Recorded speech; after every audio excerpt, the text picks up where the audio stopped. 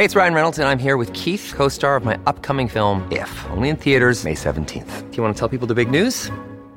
All right, I'll do it. Sign up now and you'll get unlimited for $15 a month and 6 months of Paramount Plus Essential Plan on us. MintMobile.com/switch. Upfront payment of $45 equivalent to $15 per month. Unlimited over 40 gigabytes per month. Face lower speeds. Videos at 480p. Active Mint customers by 531.24 get 6 months of Paramount Plus Essential Plan. Auto renews after 6 months. Offer ends May 31st, 2024. Separate Paramount Plus registration required. Terms and conditions apply if rated PG. This episode is brought to you by Reese's Peanut Butter Cups. In breaking news, leading scientists worldwide are conducting experiments to determine if Reese's Peanut Butter Cups are the perfect combination of peanut butter and chocolate. However, it appears the study was inconclusive, as the scientists couldn't help but eat all the Reese's. Because when you want something sweet, you can't do better than Reese's. Find Reese's now at a store near you.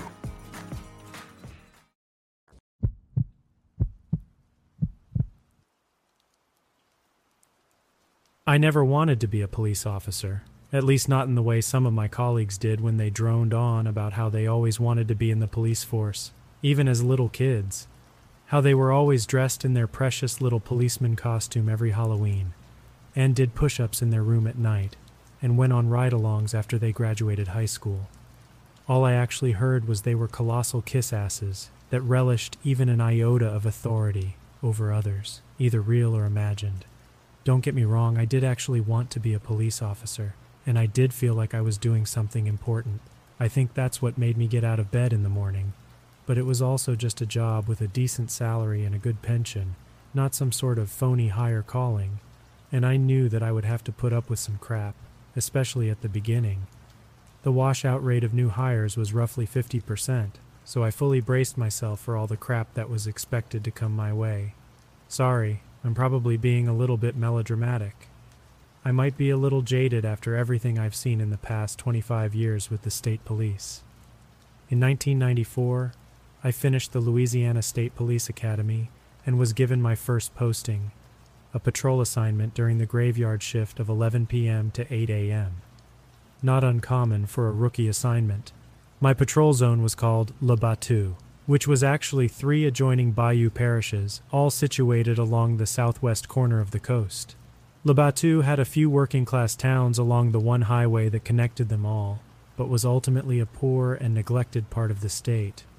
Between the small port towns, Le Bateau was mostly empty. No movie theaters, no sit-down restaurants, and definitely no available women. I wondered why anyone even bothered to live here, as there were surely better opportunities back towards New Orleans. Admittedly, everything about these bayous that I was assigned to put me on edge. There was just something that I couldn't put my finger on. Maybe it was just the general atmosphere of the place. There were the long, unpaved roads, the dim lights of the oil tankers in the distance, the old, weathered stone forts covered by vines and nearly forgotten by time. I got a cold chill down my spine every time I heard the Gulf wind softly whistling through the trees.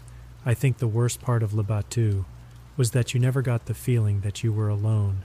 When I would drive between the little towns, the trees seemingly enclosing me, it always felt like there was some dreadful presence out there, barely hidden from view, just waiting, watching. It would have been nice to have a partner to distract me, or even know that there would be backup if it was needed. But the state was not known for their fiscal abilities, especially not in those days. I guess I should have just been grateful for a patrol car and fuel to put in it. I did have a little company occasionally.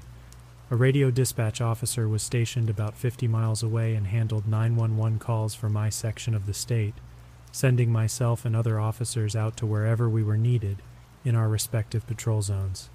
Other than that, I had little human contact during my shifts. I was called to break up the occasional bar fight or help someone jump their car's battery down at the steel mill, the area's largest employer. Most of my nights I spent cruising on the winding dirt roads along the coast, assuming the local fishermen may have some petty grievances that I would need to sort out. But I always did my job like I was supposed to. I didn't slack off or shirk my responsibilities just because I didn't like my bosses, Le Bateau, or the Bayou. I showed up on time, responded to calls, and wrote my reports. All by the books. And if the place made the hair on the back of my neck stand up, it didn't matter. I would get a promotion after a year or so and move on to better assignments. All I had to do was swallow my discomfort and pay my dues. One night I was sitting in my patrol car trying to finish an incident report. I had parked off the side of the little dirt road that ran parallel to the coast and connected two small towns. I had picked this place to stop because it was right in front of an old church that I was convinced was abandoned, even if the sign out front was updated every Sunday. It was the only place on this road that wasn't surrounded by trees on either side, and I did not enjoy feeling claustrophobic out here in the dark. The rain was pouring so loudly outside that I could no longer hear the chitter of insects outside. I looked down at my report, which I was struggling with. An old man had called the police to report that his daughter was missing, only for me to find out that the old man didn't remember her name, what year it was, or the fact that the daughter had moved out 20 years ago. I don't know why I even bothered. Absolutely no one was ever going to read this. As I watched rain droplets race down my windshield, I pulled a cigarette out and lit it up. The clock on my radio said 1:47 in the morning. I allowed myself to take pity on myself for a minute. Surely I wasn't going to get promoted for my thorough reports on poor old men with dementia. I rolled down my window enough to flick my cigarette butt out into the road and put it up quickly to keep the rain out. As I was about to take up my incident report again, the police radio lit up, illuminating my patrol car with its soft amber lights and let out a series of crackles. I grabbed the handheld responder, waiting to hear from dispatch. The radio crackled again, this time followed by static. After waiting 10 or so seconds, I finally mashed the button on my responder, worried I was missing something important from the head office. Dispatch, this is Patrol 57. I missed your last message. Please repeat. Over. After a few seconds, the radio lit up again. Patrol 57, this is dispatch. No message for you at this time. Over. I put my responder down and studied my radio for a second. Maybe it was just some local interference from an AM tower or a trucker, and his shortwave radio passing by on the highway about 15 miles north. The radio lit up again, this time going directly to static. I focused intently, trying to make out any words I might hear. The static continued, but a background whine was present as well. Its pitch went higher and lower, almost rhythmically it seemed. I moved my head closer to the radio. Listening as closely as I could, I swear that I heard a voice through the static, spoken as a whisper. "Help me!" And then all noise from the radio stopped, leaving me in darkness. As I reached up to turn on the overhead light, I could feel my mind churning at 1,000,000 miles an hour. I took in a big gulp of air and let it out slowly, then grabbed the radio's responder. Dispatch, Patrol 57 again. Please confirm again that no message has been sent. Over. The radio jumped back to life once more. Patrol 57 confirming no messages. Likely just interference. Please keep this channel clear, officer. Over. I could tell that there was an air of annoyance in the dispatcher's voice. I might have been a little irritated as well if I were in their shoes. I sighed and put the radio's responder back on its hook. I sat for a minute in the darkness, wondering what I should do next. On one hand, I knew that dispatch was probably right about the message just being interference. Also, I might not have even heard anyone speaking. It could have just been my brain trying to find something human in the overwhelming static, almost like how you always seem to find faces and bodies in random patterns. On the other hand, I knew I should investigate just in case someone actually did need help. I shuddered at the thought of what horrid situation someone must be in if they're whispering for help on a shortwave radio at 2 a.m. There was only one place they could be, the church. When I stepped out of my patrol car onto the dirt road, I was soaked within seconds. I pulled my hat down tightly over my forehead, trying to keep the rain out of my eyes. Then I grabbed the heavy flashlight off of my belt and twisted it on, throwing light on the wooden sign in front of the small ramshackle church. Underneath the church's name was a Bible quote, "Rejoice, for he is always present." Unsurprisingly, it wasn't nearly as reassuring as one would hope as I stood in the rain, preparing myself to walk up to the church. There was a narrow drive that led up the side of the property to the church. It must have only been 60 or 70 feet, but in that moment it might as well have been a mile. To the left of the drive was the church's front lawn, the grass tall and overgrown with weeds. To the right, however, was the edge of the bayou forest. The trees and brush were so thick that you could never see more than a few feet in, even in daytime. I don't know what worried me more, the impenetrable jungle or the decrepit church. I slowly walked up the small drive, the mud squelching beneath my feet. I kept my light pointed into the trees lining the right-hand side of the drive, occasionally looking over my shoulder in case the rain drowned out the sound of something behind me. As I looked forward again, something in the trees caught my eyes. When I turned and pointed my flashlight into the brush, a shining pair of eyes were staring back at me. I didn't even get a good look before the eyes disappeared in a flurry of movement, concealed by the thick underbrush. I stood and stared into the jungle for a moment before I realized I was holding my breath. I forced myself to slowly exhale and try to breathe regularly. I shouldn't be this tense. I was a police officer, damn it. What are you gonna do next time? Shoot at a raccoon in someone's garbage? Coward. I kicked myself mentally, then forced myself to quickly power myself up the remainder of the drive and onto the steps of the church. I reached the landing in front of the church doors and knocked. "Police!" I yelled. "Is anyone here?" I held my ear to the door but didn't hear any movement. I waited for 30 seconds and knocked again. Nothing. I stepped over to the corner of the landing to a small window and peered in. I had to cup my hands around my face to block out the glare of the moonlight. I could see a relatively small room filled with a dozen or so wooden pews and an altar at the back. Behind the altar was an impressively large crucifix with a ceramic figure of Jesus attached to it. Even with almost no light, I could see the pained expression on his face. Enough of this, I thought. If there's someone here, they've had ample warning. I grabbed the doorknob and gave it a try. Surprisingly, it turned. The door was unlocked. I gave the door a slight push and stepped back as it swung open with a soft groan. I pointed the flashlight into the meager room, dutifully examining every corner before I entered. I took a few steps in and yelled again. "Police, is there anyone here?" When no one answered, I went down the aisle between the 2 rows of pews. I could see a thin layer of dust on each of the wooden benches. I got the impression that this church hasn't had any congregants in a while. As I walked, it felt like the ceramic's figure's eyes were following me, no matter where I stepped. Even when I looked down at each pew, I could feel the eyes in the side of my head, and I would quickly turn back to face the altar. I found a doorway to my left when I finally made it up to the altar. The door was open, and I pointed my light into the dark room.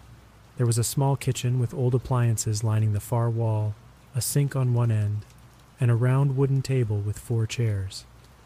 I found a light switch on the wall when I walked into the kitchen.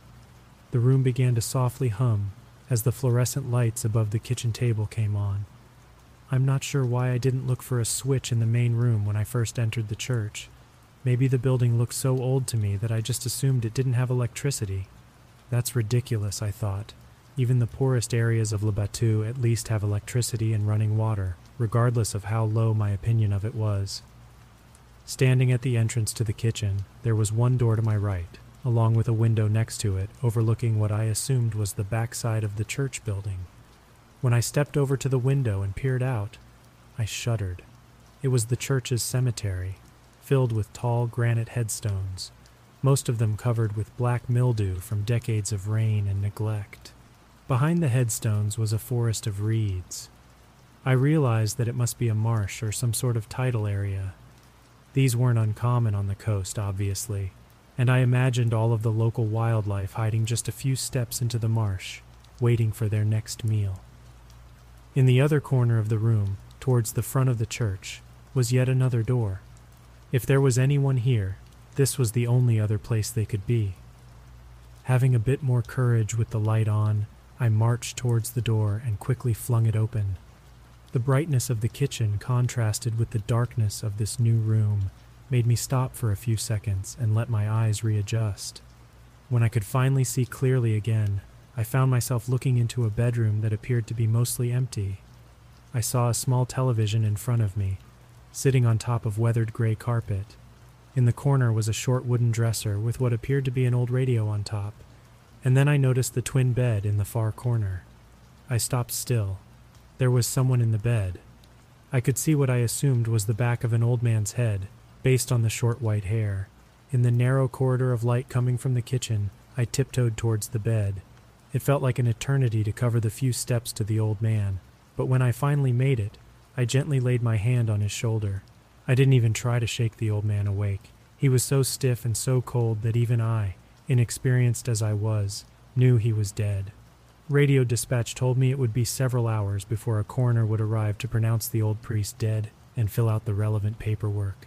Until then, I was to stay put and keep the area secure. Fortunately, no one was around to see me roll my eyes at this command. I decided to sit at the church's small kitchen table to do my paperwork with the bedroom's door firmly shut. I didn't like my directions to secure the scene, whatever that meant, but I didn't feel like waiting in my patrol car was technically what I was supposed to be doing. It was probably safer to hang out inside and keep an eye on things. Besides, after the whispered message on the radio, I oddly felt safer in the outdated kitchen than I did outside in my dimly lit squad car in the middle of nowhere. But this did raise an important question to me. Was the message that I heard real? I mean, it did lead me to finding the old man. Or was it simply a coincidence? Most priests that I had encountered here in the bayous were fairly old, so this scenario didn't seem particularly unlikely. But if it was real, how did it get sent? Did the priest contact me beyond the grave? Why would he need help? Unfortunately, I didn't have time to dwell on it. I could hear a soft buzz coming from the bedroom. I sat in silence for a moment, unsure of what was happening. Hesitantly, I stood up and went over to the bedroom door as the buzzing grew louder. I slowly turned the knob and pushed the door open, keeping one hand on the wall inside the kitchen. Then I knew exactly what the noise was. Atop the wooden dresser in the corner, the radio was on, and emitting the same static that I had heard in my patrol car earlier. I don't know if I stayed in the doorway because I was so terrified that my legs refused to work, or because I was simply dumbfounded. Either way, I stood in place, transfixed on the radio. The radio did the same pattern as before, static with a background whine whose frequency went higher and lower in a uniform pattern. But then, abruptly, all noise stopped. "Help me!" a voice screamed at me from the radio. My heart sank. This time, there was no mistaking the message for my imagination. And even worse, the voice was not that of an old man, but instead of a child. A boy. I don't know what I expected to happen, but for some reason, in the panic of the moment, I decided to yell out. "Where are you? Are you in trouble?" I stood, still frozen in the doorway, holding my breath, and waiting for the radio to give me an answer. Instead, the radio let out a gentle humming noise. As I stood and listened, the hum gradually got louder and louder, switching from a hum to a whine. Before I knew it, a high-pitched squeal was filling the church and rattling every bone inside my head, making me feel like my brain was in a vice. As a final act, the radio sent out a shower of sparks from its corner of the room, briefly illuminating it like the flash of a lightning strike. Thump. I jumped, squeezing my eyes shut and clenching my fists. The noise had come from behind me, near the back door to the cemetery. When I turned around, nothing seemed out of place, but the noise had clearly come from outside. I peeked back into the bedroom. The priest was still there. A scorched radio sat in its place on top of the dresser. I decided that the poor old man wouldn't go anywhere and nervously grabbed my flashlight from the kitchen table. As I moved towards the back door, I realized where the noise had come from. On the window was a handprint. It was small, the size of a child's hand. But I had looked out of this window earlier and didn't notice any handprint. It had to be new. When I got to the window, I could see that the handprint was a dirty brown color, almost like whoever's hand that made this print had been covered in mud. I felt the hot, moist air hit me as I opened the back door. It had finally quit raining, allowing me to step outside without being drenched. I shined my flashlight down the worn concrete steps and into the cemetery. The headstones certainly didn't look any less ominous than they did from the window earlier. As I stepped down the steps and into the cemetery, I looked at one of the headstones. Michel Levesque had died and been buried here in 1849. How old was this place? There must have been 50 or so headstones in this cemetery, all in similar states of disrepair. Most of them were standing off kilter and nearly black from decades of Louisiana weather. Keeping this place maintained must not have been part of the deceased's duties. I moved deliberately through the small graveyard, pointing my light behind each of the headstones as I went past. If the priest had been alive, he probably could have heard my heart pound from inside his bedroom. I kept moving until I reached the last row of graves. I stopped. On the back of the headstone nearest to me was another small, muddy handprint. Swoosh.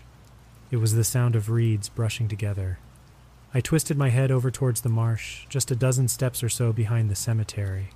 Standing directly in front of head-high reeds was a boy, who couldn't have been older than 8 or 9 years old. I don't know why this sticks out in my memory, but I distinctly remember that he was wearing a scout's uniform, dark blue with the classic shorts and high socks, badges littering his chest. Then I saw his face. His eyes were entirely black. They were so intensely dark that he may not have even had eyes for all I knew. This was a distinct contrast to his face, which was a sickly shade of white, bordering on translucent. On his face, there was an unmistakable expression of sadness. The boy's expression soured as he tilted his head. He opened his mouth, and I fully expected to hear a foul, ear-piercing scream. Instead, what came out was barely a whisper. "Why won't you help me?" the boy murmured woefully. Then in a swift motion, he turned and began walking along the edge of the marsh. I stood in stunned silence for what felt like hours. Watching the boy move away from me, I realized that I had to act. Somehow, I convinced my legs to overcome whatever fear or inertia that was holding me in place and followed after the child, or ghost, or whatever had just stood in front of me. I followed behind the boy, alongside the thicket of reeds that outlined the marsh. He was moving much faster than I expected, and I had to pick up my pace to keep him in my sights. We left the boundary of the church's backyard and into the thick bayou brush. I kept my eyes on the boy as I dodged vines and fallen trees, but he always seemed to be a fair distance ahead of me. Only when I had reached a small clearing did I lose the boy entirely. I spun around, swinging my flashlight wildly. Somehow, I had managed to keep a hold of it in the scramble through the woods. There was nothing. Somehow I had lost the boy and found myself standing in ankle-high mud. I strained my eyes as I looked around, desperate to find a sign of where he had gone. Why would he bring me out here? Was it to kill me? Was this some kind of trap? My heart suddenly picked up its pace. I was desperate to get out of this swamp as quickly as I could. I told myself that as soon as I got back to the church, I would jump in my patrol car and get out of this nightmare. Dead priest be damned. The coroner could figure it all out in the daylight. Help me. The whisper behind me threw my heart into a frenzy, and I panicked, attempting to turn and back away at the same time, only to fall on my back into the sticky mud I had been standing in. The boy was now a few feet away, still with the look of despair on his face. Unexpectedly, he turned himself to the side and pointed towards the marsh beside him.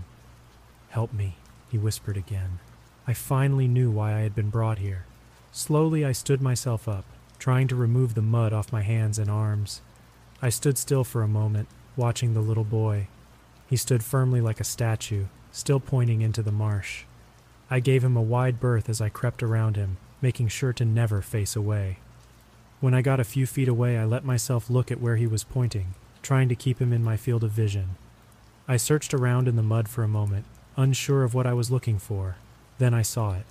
A small circular object stuck partway out of the marsh. I stared at it for a second. My thoughts scrambled. But when I picked it up, I knew exactly what it was. A merit badge. "Is this?" I started to ask as I turned back to the boy. But the boy was gone. Somehow, in the half-second I had turned away from him, he had vanished. I turned back to where I had found the merit badge and dropped to my knees, halfway sinking into the muck. And then I started to dig, frantically scooping mud away with my hands. I dug with an urgency that I didn't even know existed in me, and I found myself breathing heavily, realizing that the waterlogged muck was much heavier than I expected. But I knew that I couldn't stop, not until I had found the boy. I finally cleared all of the mud off of the boy's body sometime after sunrise. I had thought about bringing him back up to the church, as it seemed like the decent thing to do, but realized that he would have to be photographed and documented by the coroner and crime scene group. I was busy chain-smoking the rest of my cigarettes on the front steps of the church when the coroner finally arrived. Seeing me covered in mud and nervously tapping my foot, the coroner sent me home to shower and take a nap before I was to come to the dispatch office to give my statement to another officer. I gave my statement to the best of my memory, radio, ghost, and all. I knew that they would say I was either crazy or lying, and I worried that I may end up on an even worse patrol or potentially fired, but there was no other reasonable explanation for how I had found the boy's body. When the statement was typed up and handed to me to sign, I realized that almost everything about the radio and the boy had been left out. I signed it. No one ever brought it up again. I certainly didn't. Not until now. They solved the boy's case pretty quickly. He had been missing since 1981, and the original investigator had always suspected the boy's father, but had never been able to make a case without a body. Apparently the marsh, with its thick mud squeezing out any oxygen, had preserved the boy's body so well that there was enough remaining trace evidence to finally convict the father. I think he's still on death row, appeal pending. As for the priest, the coroner determined that he died of natural causes, a heart attack, miles away from any sort of help. The archdiocese had assigned a new priest to the old church within a few days. A fairly young guy, too. I felt sorry for him, considering everything that happened there. If it were up to me, I would have had the place torn down. I still don't know why the boy picked me. Why he didn't reach out to the priest still doesn't make sense to me. Maybe he did, for all I know. But I remember that I didn't sleep normally for a week after that horrible night at the church. Every time I turned a corner, my heart raced, expecting him to be standing there. The memory of his desperate face and pointing towards his marshy grave etched into my memory. I visit the marsh every year.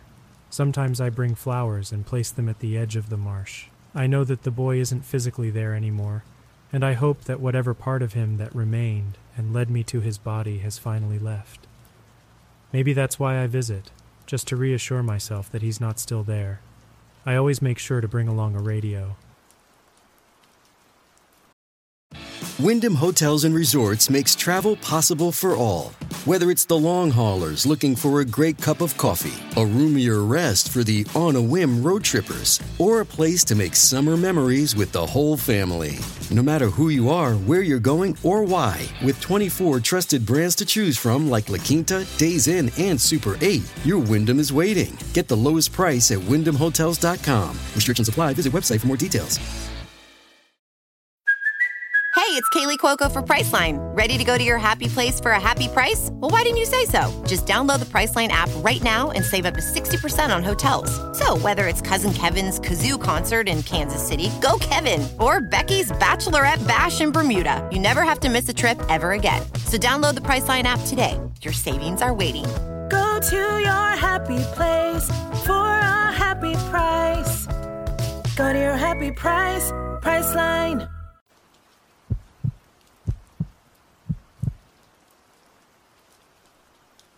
Every year, as the leaves began their gradual shift from lush green to a medley of fiery hues, I'd carve out a slice of solitude from the chaotic pastry of everyday life. It was my annual ritual, a sanctum of serenity amidst the relentless tide of work, bills, and mundane chores that seemed to erect walls around my spirit. I'd take a week off work, retreating into a cocoon of self-reflection and quiet joys. It was a necessary pilgrimage to the core of my being, a chance to breathe the crisp autumn air and feel alive amidst the stillness of nature. The world seemed to slow down, offering a gentle pause to the frantic rhythm of existence. The tradition had simple joys. One night it might be the comforting embrace of my old couch, a pizza warming my lap, and horror films flickering ghostly shadows across the room. Another day, it would be a visit to a local farm where the humble pumpkins and apples lay nestled amidst the whispers of dried leaves, awaiting the caress of choosing hands. But the crown jewel of my autumnal retreat was always the hike. There was a sacred communion in the rhythm of my boots against the earth, the whisper of the wind through the skeletal branches, and the silent tales etched in the aged bark of the woodland sentinels. I had my favorite trails, each a well-worn friend that cradled my thoughts as I wandered through the tapestry of foliage. This year, however, the winds of change carried a whisper of adventure. A fellow outdoor enthusiast, Justin, had spun tales of an unmarked trail nestled about 45 minutes from my dwelling. His eyes had danced with the flame of uncharted wonders as he shared his experience. It wasn't a marked trail, he'd said, but the whispers of countless feet had etched a path through the verdant wild. He'd even left some markers on his last sojourn and suggested I do the same.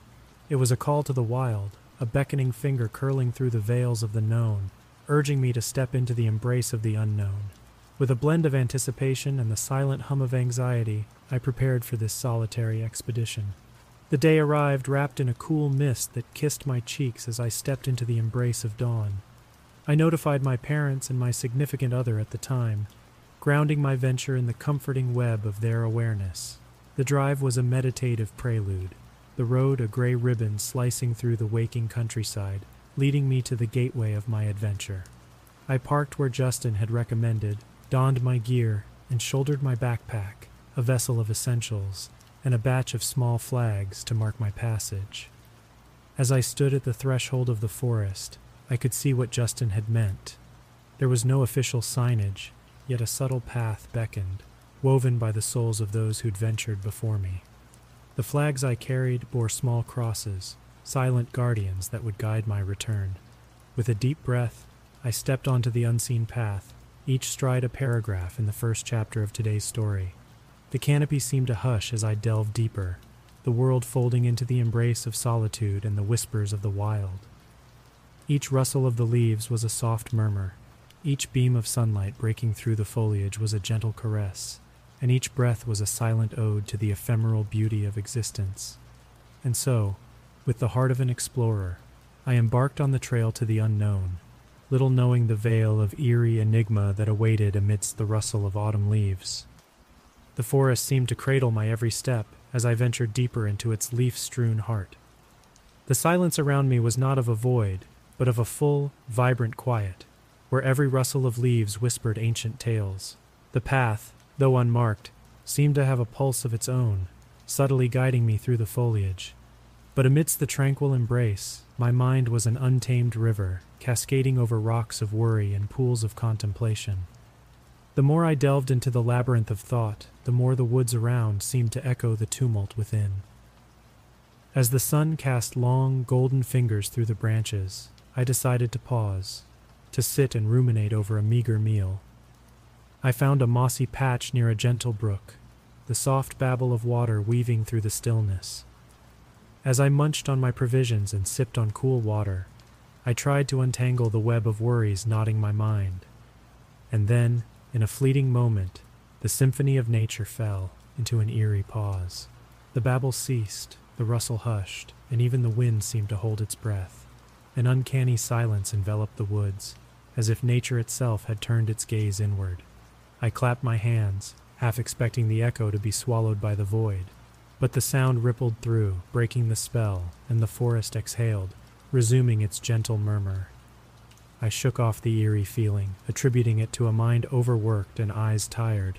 The path awaited, and with a renewed resolve I ventured forth. But as I retraced my steps, a cold breath of doubt brushed against my resolve. The small flags, my humble markers, seemed to have shifted, morphing the familiar path into an enigma.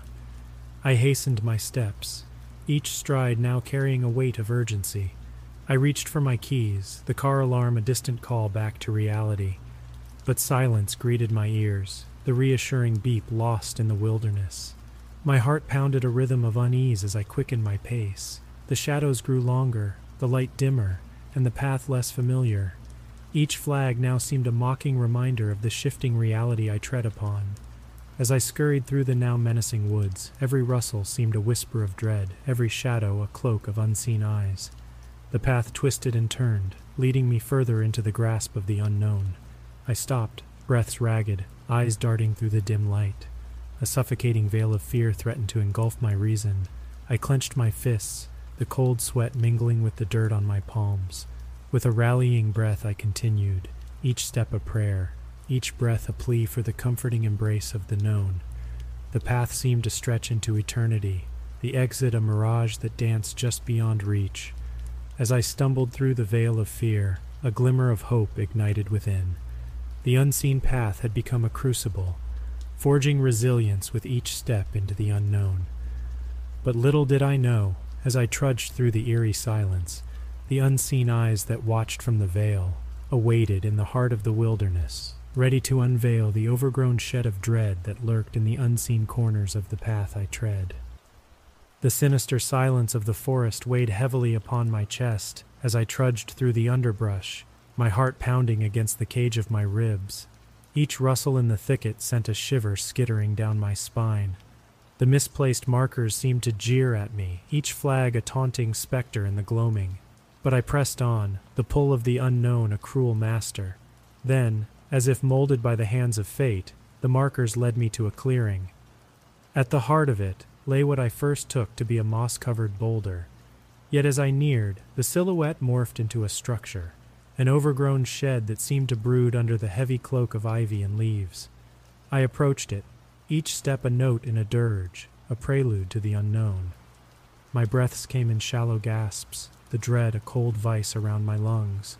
Then, as if waking from a long slumber, the shed shuddered. The door creaked open with a loud crack, tearing through the silence like a cry in the night. From the dark maw of the shed emerged a hand.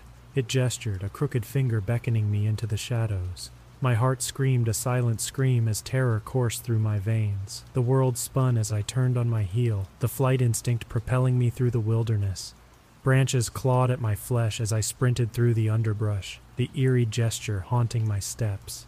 Each shadow seemed to dance with sinister glee, the forest a monstrous entity with unseen eyes. I fumbled for my keys, my fingers trembling as I hit the car alarm button once more.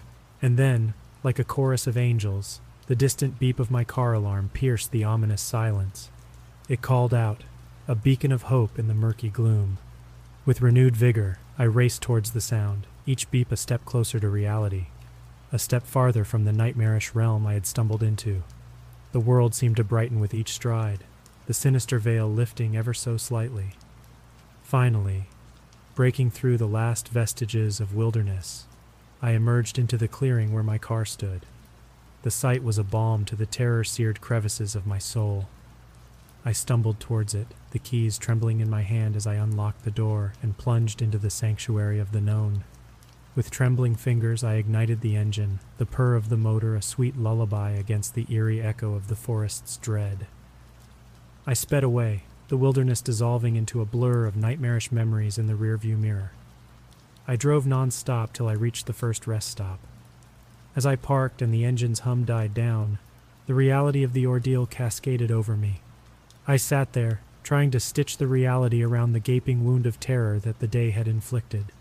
The sinister trail had morphed into a tale of eerie mystery, the faceless terror a dark silhouette on the canvas of my mind. Whether it was a macabre prank, a sinister intent, or a figment of stress-induced hallucination, I knew not. But one thing was crystal clear. The solitude I once sought in the heart of the wild had morphed into a cruel maze of dread. I vowed then, the somber moon a witness, never to tread the unseen path alone. And as I drove back into the embrace of civilization, the eerie echo of the unseen trail lingered, a ghostly whisper amidst the rustle of autumn leaves.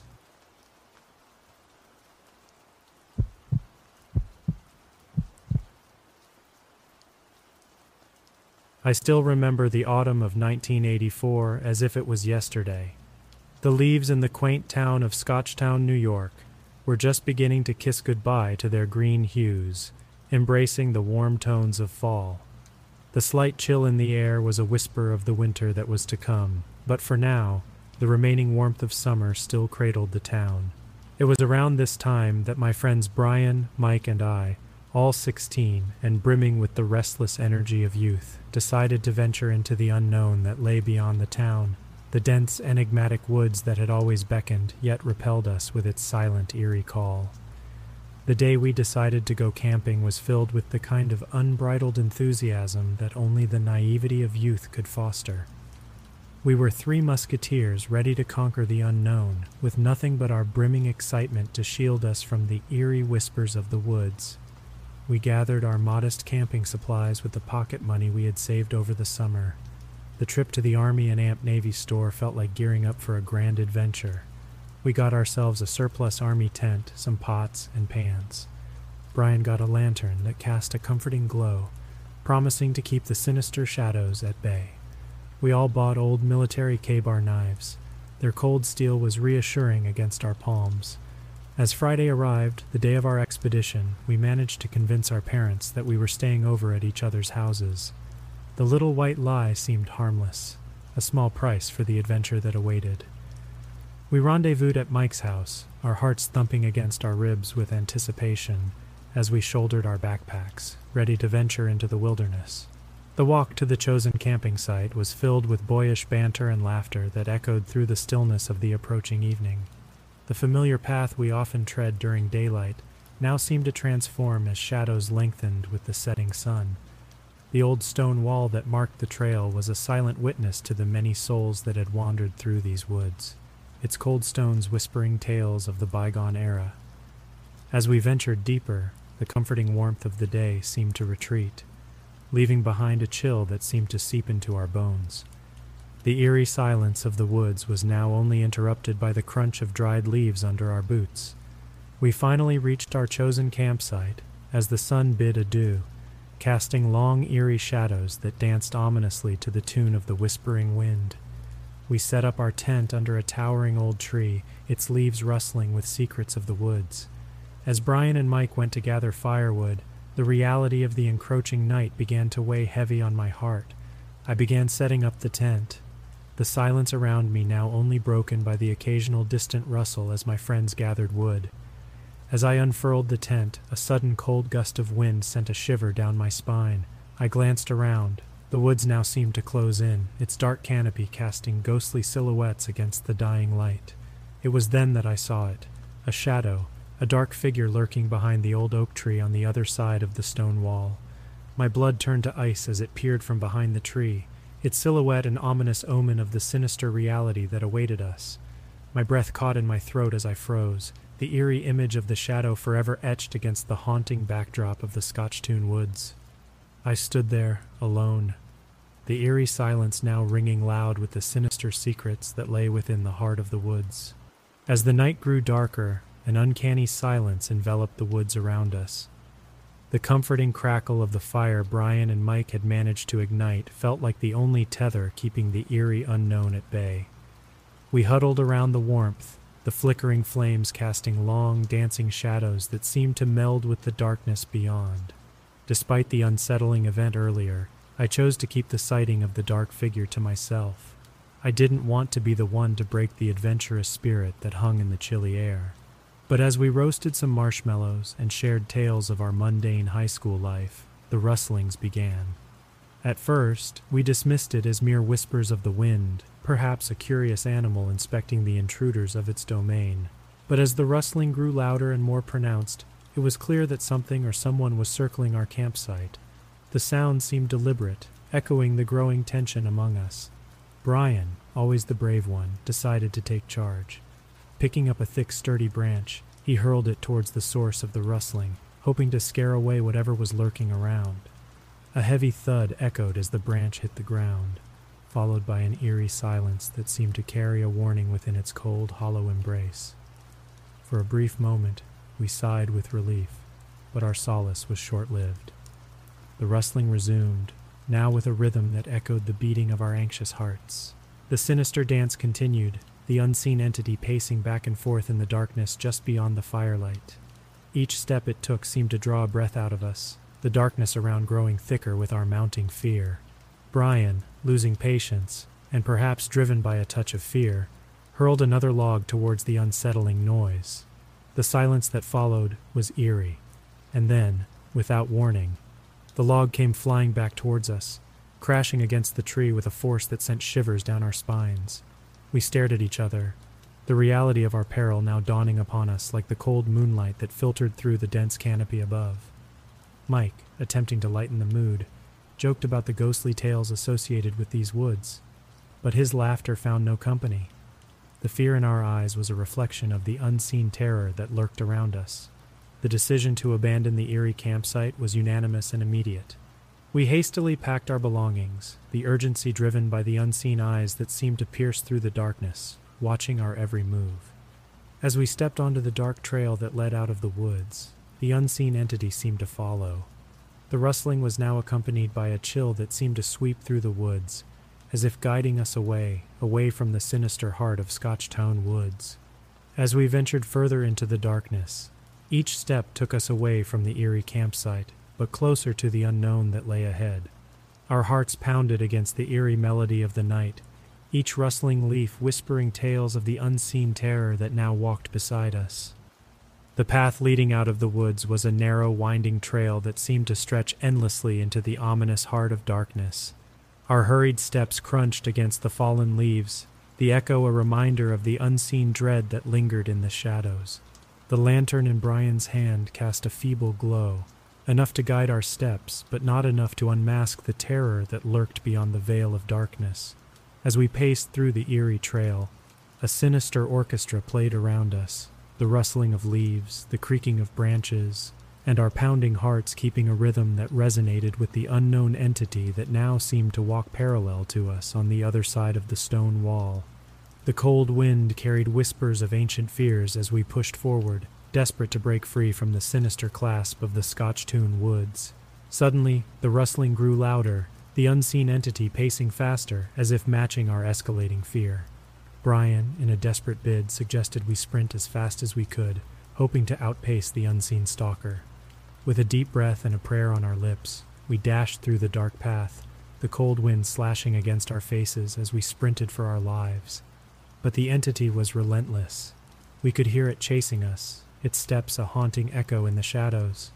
Every rustling leaf felt like a whisper of doom, urging us to run faster into the abyss that lay ahead. As we raced through the night, a sinister realization dawned upon me. No one knew we were here. Our little white lie to our parents now seemed like a noose tightening around our necks. The thought sent a chill deeper than the cold night air coursing through my veins. Without a warning, Brian halted, his lantern revealing the dead end that lay ahead. The trail seemed to vanish into a thicket of trees, the darkness beyond almost palpable. Our breaths came out in ragged gasps, the terror now a cold, heavy stone in our chests. The rustling stopped, replaced by a deafening silence that seemed to mock our desperate plight. The unseen entity was now just beyond the stone wall, its presence a shadow of doom cast upon our souls. Suddenly, the silence was broken by a soft, eerie whisper that carried through the wind, encircling us with a chant that seemed to come from the depths of the woods. The chant grew louder, morphing into a sinister hum that resonated with the ancient stones of the wall, as if awakening the ghosts of the past. Brian, Mike, and I clung to each other, our eyes wide open against the darkness that now seemed to close in, the eerie hum wrapping around us like a shroud. As the hum grew louder, the ground beneath trembled, the ancient stones of the wall shaking against the wrath of the unseen. Suddenly, a cold, ghostly hand emerged from the shadows, its touch a deathly cold as it brushed against my skin. The world around seemed to spiral into a void of darkness as the eerie chant reached a deafening crescendo, plunging us into an abyss from which there was no return. The terror of that night was an unseen chain that bound us to the sinister heart of Scotchtown Woods, a haunting memory that would forever lurk in the shadows of our past.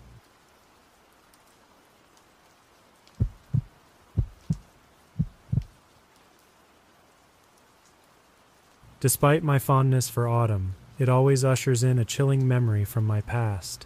My nature-loving soul had always found solace in the outdoors, be it through hiking, sports, or beach outings. Around a decade ago, during my high school days, my parents enrolled me in a school-organized camping and hiking excursion to the nearby mountains. The idea was thrilling for many reasons, the prime one being the promise of a school-free Friday. I persuaded a bunch of my pals to join, all of us thrilled about a nature-soaked weekend away from the usual hustle. As the day arrived, we embarked on a picturesque hike along a beginner-friendly trail on a local mountain. By evening, our group, comprising about 15 students and 3 teachers, set up camp. The first night, my friends and I, huddled in a shared tent, faced a scolding from a teacher due to our violation of the 10 p.m. lights-out rule. Our excitement for the recently released Pokémon X and Y on our Nintendo DSs had kept us awake and boisterous well past bedtime. With our gadgets confiscated, the eerie silence of the night took over, filling my ears with ambiguous rustlings outside the tent. Sleep eluded me as my mind waltzed between the possibilities of wild animals or vigilant teachers. The next day, though exhausted, the allure of the trail rekindled my spirits. However, a daring proposal from a friend to venture out of our tents post-darkness hung in the air. Despite my apprehensions towards rule-breaking, the call of the wild gaming session proved irresistible. As dusk descended, we feigned early retirement to our sleeping bags, only to sneak out into the midnight wilderness later. With a heart thudding against the thrill and the unknown, we distanced ourselves from the camp to a secluded spot where our DSs roared back to life. The first half hour felt like an adventurous movie scene, the essence of youth captured amidst chirping crickets and star-studded skies. But soon the script took a dark twist. A rustle in the bushes froze us in fear. As a figure emerged, initially mistaken for a bear, the reality was equally unsettling. A man, seemingly in his 40s, calmly made his way towards us. The eerie calmness of his demeanor, his unusual presence in the woods, and his decent yet worn-out attire painted an unnerving picture. He joined our semicircular arrangement on a tree stump, his eyes fixated on the ground as silence enveloped the eerie gathering. A mutual, unspoken consensus propelled us back towards our camp.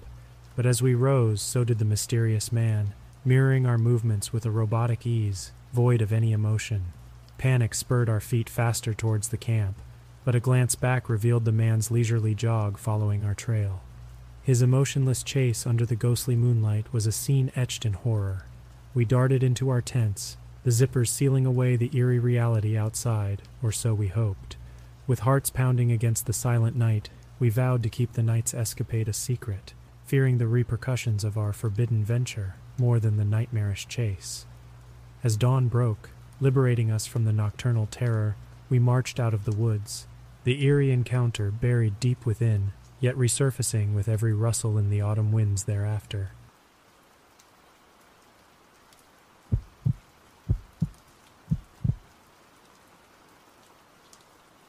A few nights ago, I embarked on a desert adventure to Joshua Tree National Park with 3 close companions. We booked a quaint Airbnb nestled amidst the wilderness, accessible only via a rugged, unpaved trail. Our nearest neighbor was miles away, with each dwelling in the vicinity boasting its private driveway. One dusk, while returning from a grocery run, I caught a glimpse of a creature scurrying away from the glare of our headlights. Given its size, I brushed it off as a deer, although the only fauna we'd encountered till then were desert quails. That night, my dreams carried me and a friend into a mysterious basement, laden with peculiar trinkets, within a modest house marked by a crimson door. Though the memory of what lay inside eludes me, I often pondered if it bore any connection to our desert sojourn. They say dreams often mirror reality after all. A couple of nights later, under a canvas of twinkling stars, we ignited a bonfire to ward off the desert chill. Nature's call beckoned, and I excused myself briefly. Upon return, I found our cozy circle by the fire broken. My 2 friends were nowhere in sight. After a futile wait, a search ensued which led us to the eerie silence of the house. The desert night carried no echo of our calls, but the stillness was broken by a series of coughs emanating from the pool area. We recognized the cough. One of our friends had been nursing a cold. Urgency propelled our feet towards the sound, hearts pounding with concern. Yet, our calls yielded no response, only the repetition of that haunting cough, eerily mimicking our ailing friend. The silence of the desert was now overruled by the rhythm of our racing hearts and the ghostly cough that led us on. The enigma deepened when, from the opposite end of the dwelling, our friends emerged, oblivious to our frantic calls, the eerie coughing, or our concerned faces. The realization hit like a cold wave. The cough was a mere lure, a sinister mimicry. As they approached, they confirmed our fears. They'd heard nothing, and the coughing wasn't theirs. A shiver trailed down my spine. The desert's eerie silence now whispered of unseen watchers. Amidst the vast wilderness, we were but mere trespassers, entangled in a mystery that echoed with each ghostly cough in the haunting emptiness of the desert night. The surreal experience left us questioning. Was it a brush with the supernatural, a skinwalker's trick, or a not deer's lure? Now, as the veil of the desert night unravels, I sit here entwined in thoughts, pondering if a cleansing is what I seek to erase the eerie mimicry that haunts my memories. Our senses were sharp, unclouded by the mild intoxicants we indulged in later that night. The eerie mimicry was a reality too stark to be blurred by transient whims of the mind.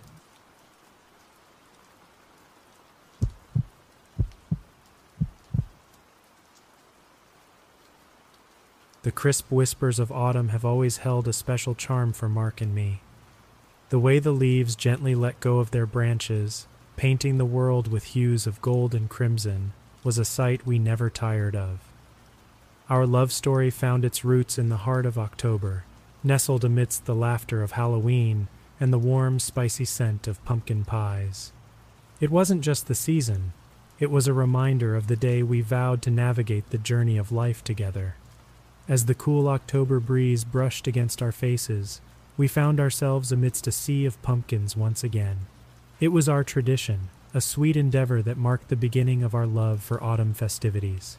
Every year we would visit the large pumpkin patch located a few hours away from our quaint little home. It was a spectacle of nature, the vast field dotted with pumpkins of every shape and size, the laughter of children resonating through the crisp air. Mark always had a childlike enthusiasm about him. His eyes would light up as we strolled through the rows of pumpkins, his hands eagerly feeling the surface of each one, searching for the perfect pumpkin to adorn our porch. I, on the other hand, was content with sipping on hot apple cider, the warmth of the mug seeping through my fingers, chasing away the chill. Our first anniversary was no different, or so I thought, as we made our way through the pumpkin patch. The sun cast a golden glow on the field, and the world seemed to be basking in the beauty of love that October had cradled in its heart. We had decided to take it easy that weekend, to soak in the tranquility that nature generously offered. As the day unfolded, we found ourselves seated on a hay bale, a live band serenading the crowd with soft country tunes. The delicate notes of the guitar intertwined with the sweet scent of apple cider donuts, creating a melody that tugged at the heartstrings. It was surreal, a moment frozen in time, a reminder of the simple joys that life offered. But as the shadows grew longer, I could sense a restlessness in Mark. The calmness of the afternoon had ignited a spark of adventure in him. He was not ready to bid farewell to the day, not yet. As we packed our little basket, ready to head home, he looked at me with a gleam in his eyes, a hint of mischief dancing in the depths of his gaze. "Hey, how about a little hike? There's a beautiful trail not far from here. It will be fun," he chimed, his face lighting up at the mere thought of it. I was not the hiking type, but the sparkle in his eyes was hard to resist. Little did I know, as I nodded in agreement, that this seemingly innocent adventure would unravel a chapter in our lives that would haunt us for the years to come. A chapter that threatened to overshadow the innocent charm that October held, replacing the warmth with a chill that went beyond the autumn air. The proposal for a hike seemed harmless, a mere extension to our whimsical day. The sun was still high, casting a soft glow on the leaves as they rustled gently in the breeze. We drove to the nearby park that Mark had in mind, chatting about the beautiful views we'd encounter. As we approached the park, my heart sank at the sight of the closed gates. A large sign boldly declared the park closed for renovations until next spring. I looked at Mark, expecting him to turn the car around, but he had a different spark in his eyes. His adventurous spirit wasn't dampened by the closure. Instead, he pointed at the handful of cars parked outside, insisting that a short stroll wouldn't hurt. His logic was flawed, but his excitement was infectious. Against my better judgment, I found myself following him past the gates. The trespassing signs were hard to ignore as we ventured onto the forbidden trail. The trees stood tall, their leaves forming a golden canopy that seemed to hide the world's prying eyes. The silence was eerie, broken only by the crunching leaves under our feet. The further we went, the more the reality of our trespassing weighed on me. Every rustle in the bushes sent a shiver down my spine. The fear of getting caught was growing with every step. But Mark seemed unbothered, his eyes fixated on the beauty that surrounded us. His laughter echoed through the woods as he reminisced about our little adventures from the past. His cheerful demeanor eased my anxiety, and for a moment, I lost myself in the serenity that enveloped us. However, the serenity was short-lived.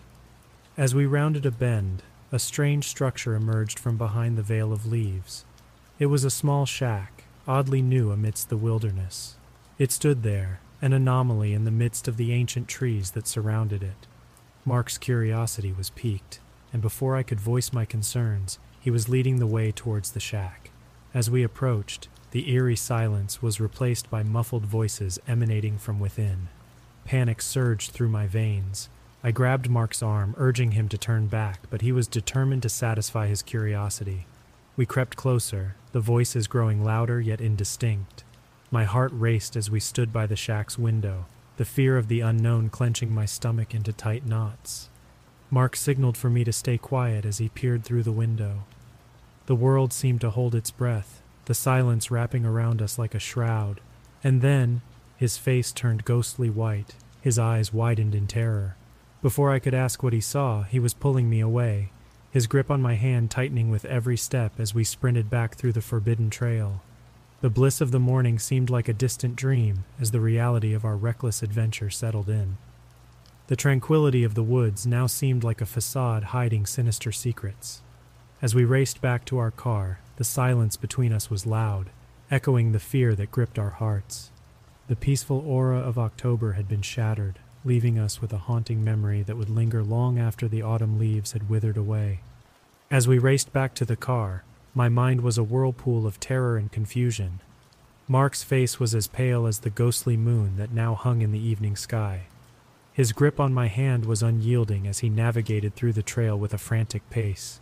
The image of his horrified expression outside the shack was etched into my mind, sending shivers down my spine. We reached the car, the eerie silence of the woods now replaced by the thundering beat of our hearts. The drive home was suffocated by the heavy cloak of fear and unanswered questions.